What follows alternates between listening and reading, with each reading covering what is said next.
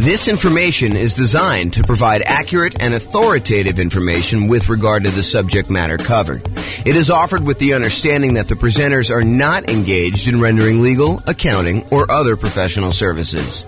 If legal advice or other expert advice is required, the services of a competent professional should be sought.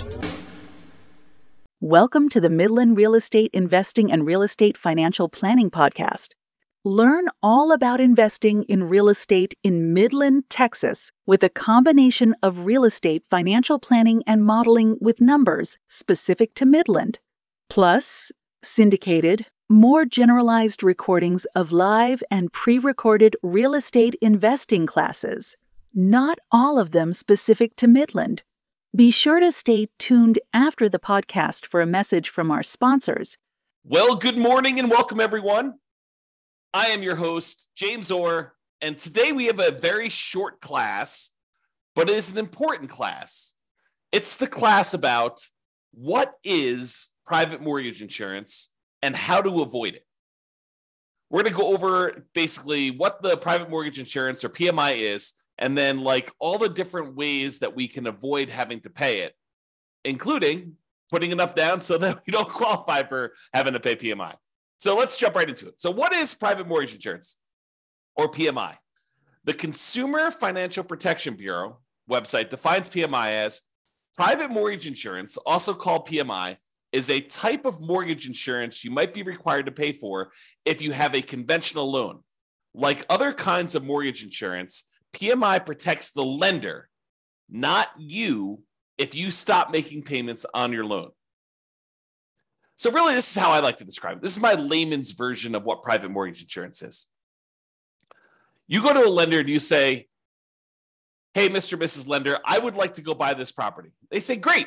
We would love for you to buy this property. We will loan you money in order to do that. They're like, okay, I would like to put 5% down. They're like, well, I would like you to put 20% down. And you're like, no, I really would like to put less than 20% down. I'd like to put 5% down. And so they say to you, okay, I'll tell you what, you pushed hard enough.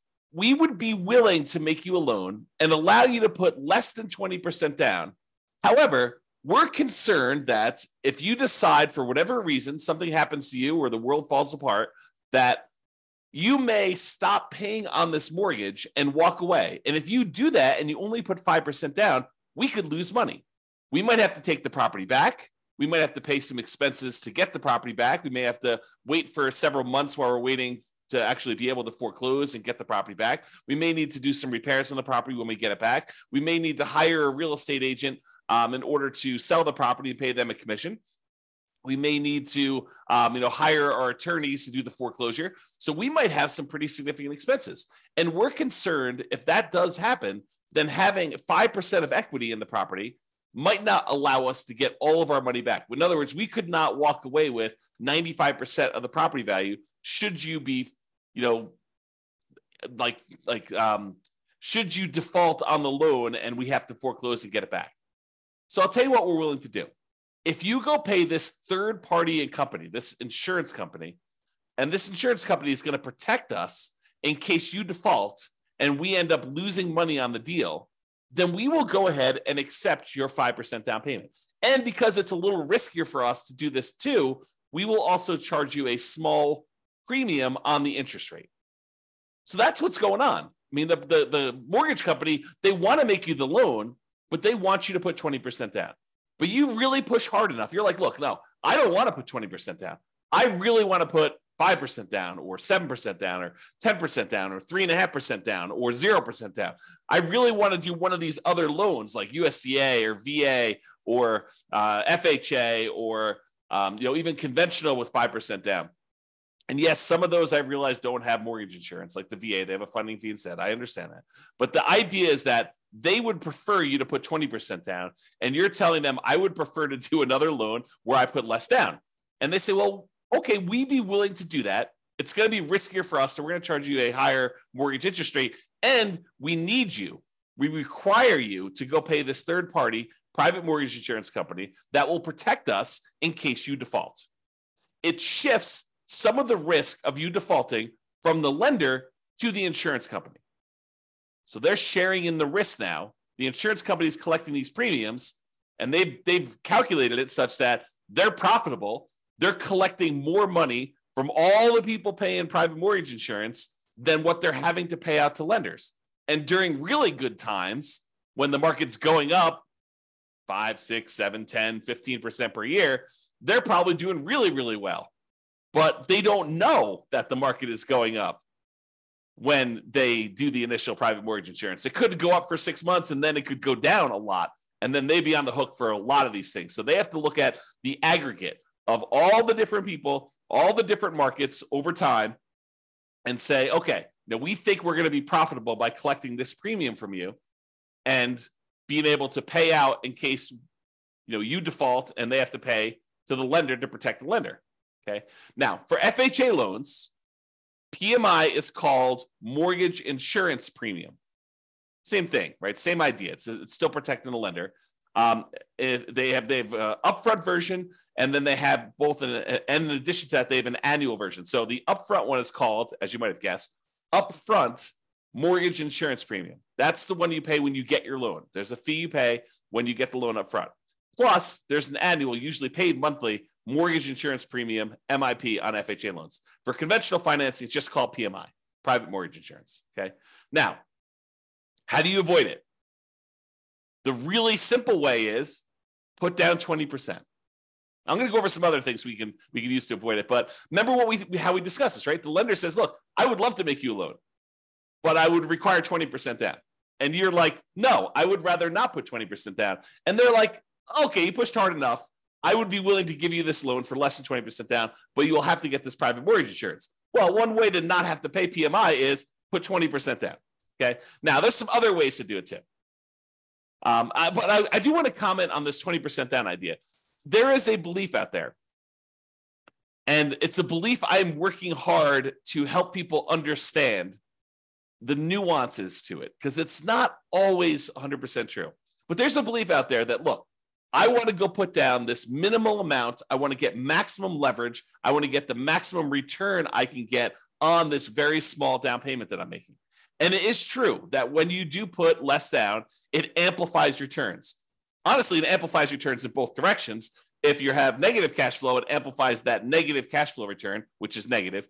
And if you put less down, it also amplifies any type of things that go against you. Like if property values happen to go down, that gets amplified too. So it's an amplified return, not always a better return. Subtle point, okay? Now, so a lot of investors want to put minimal amount down in order to be able to make these investments. And I think the other reason why is they think to themselves, look, I'm going to put this small amount down and I'm going to be able to buy more properties, have a bigger asset base, get to my financial independence goal faster by having more properties acquired quicker. And what's interesting is that is not always true. And I've done math on this in 300 US cities. And I continue to do classes on this. So if you haven't heard one of those classes where I talk about, is it better to do one thing or another? We do this comparison in some of those classes where we say, look, instead of you going and doing like a nomad strategy where you put 5% down, you buy a property, you live there for at least a year until you save up the next down payment and you've lived there for a year, which is a requirement of the lender. Then you go buy your next property with 5% down, you convert the previous one to a rental, and you repeat this process, and you're able to acquire properties relatively quickly with relatively low amounts of capital invested. Because you're putting 5% down every time you do this. When we compare that strategy to taking the extra time to save up for a full 20% down or 25% down, or heaven forbid, save up 100% and buy a property with no mortgage, completely unleveraged, sometimes it is faster for you to have saved up for 20% down than it was for you to save up for the 5% down. Maybe not faster to buy your first property, but faster to get to financial independence.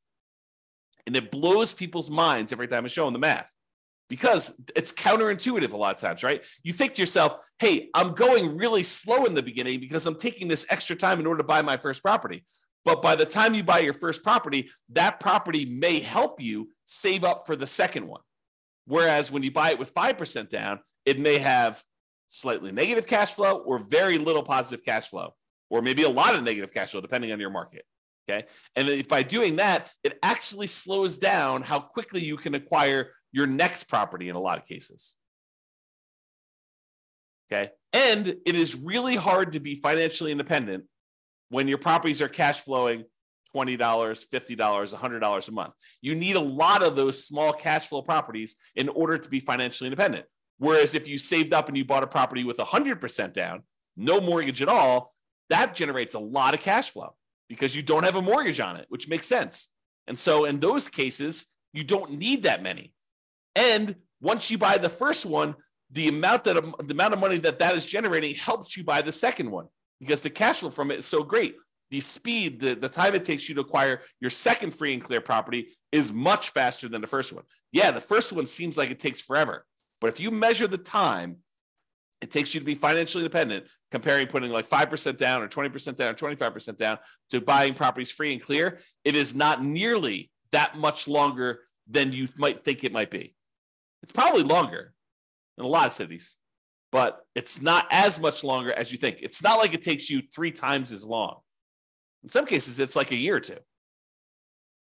And then you don't have any risk of leverage in that case. You don't have any PMI. You've really optimized your investment in that way. Not optimize your return on investment, but optimize the investment. You're getting like a really big chunk of return on it. Okay. I've kind of diverged there. So when you put 20% down, it may require you to save up for a longer time, which may mean you're buying a more expensive property because property values are probably going up, right? Not necessarily, but a lot of times they are. And it may mean you're getting higher interest rates. If interest rates are on their way up, that could happen. So there are some risks in saving more money to put more down. You know, when you do the 5% down, you're able to acquire properties now. Sometimes you could lock in lower prices and lower interest rates. Now, if interest rates are coming down, it may work the other way. And if property values are correcting, if they're coming down, it may work the other way. But a lot of times we don't know. You know, we could speculate, we could guess, but you know, if you had asked me at the beginning of COVID, if property values were going to go up or down with what seemed like the entire economy shutting down and our limited ability to get out there and show properties and all these restrictions on stuff, if you had asked me if I thought property values were going to go up or down, I probably would have told you down. I would have thought, hey, you know, I don't know for sure, but you know, if we can't show properties, if it's harder to show properties, it might be harder to actually move. Might be harder to, you know, when the economy is completely shutting down and a lot of people are losing their jobs and a lot of people look like they were getting sick and dying. I mean, you could have argued that, you know, end of times, the real estate market's going to crash. What happened? Not that. Hard to predict sometimes. Really hard to predict. Okay. All right. So how to avoid private mortgage insurance? Put 20% down. Really easy. Or if you already have a loan, you could pay down your loan balance so that you are below 20% loan to value. Oh, sorry. So you're below 20% equity, not loan to value. Got to rephrase that. I'll say 80% loan to value. Look at this. Correcting in real time. So pay down your loan balance so that you're below 80% loan to value. Now, with FHA, can you do that? If you pay down your loan below 80%, can you get rid of your PMI that you have, mortgage insurance premium, on an FHA loan that you already have? The answer is no. FHA is one of those loans where you have to pay it off. You have to either refinance or sell the property in order to get rid of your mortgage insurance premium. There are some exceptions. You know, if you go look at the FHA matrix, you can put enough down, and there's some things that can happen where you can do that. But if you're putting 3.5% down to get an FHA loan, which is probably the majority of folks on here, especially if they're buying, you know, duplex, triplex, or fourplex to try to minimize their amount down, then paying down to an 80% loan to value, either organically, just with natural mortgage payments, or putting extra money into the deal to try to get below 80% with the FHA loan, you're not going to be able to do that. However, if you have a conventional loan that you put 5% down or 10% down in order to acquire it that way, or 15% down, you want to buy a non-owner occupant one, you could do that too. And then you're like, hey, look, I made a mistake, or I didn't have the money then, but now I have the money. I want to go below 80% loan to value and get rid of PMI. You can do that. You can pay your loan down below 80% loan to value, request that the lender remove PMI, and we'll do a whole class on that. Okay, so you pay your loan down so that you get below that 80% loan to value, and that will allow you to get rid of private mortgage insurance. which could significantly improve your cash flow. Okay.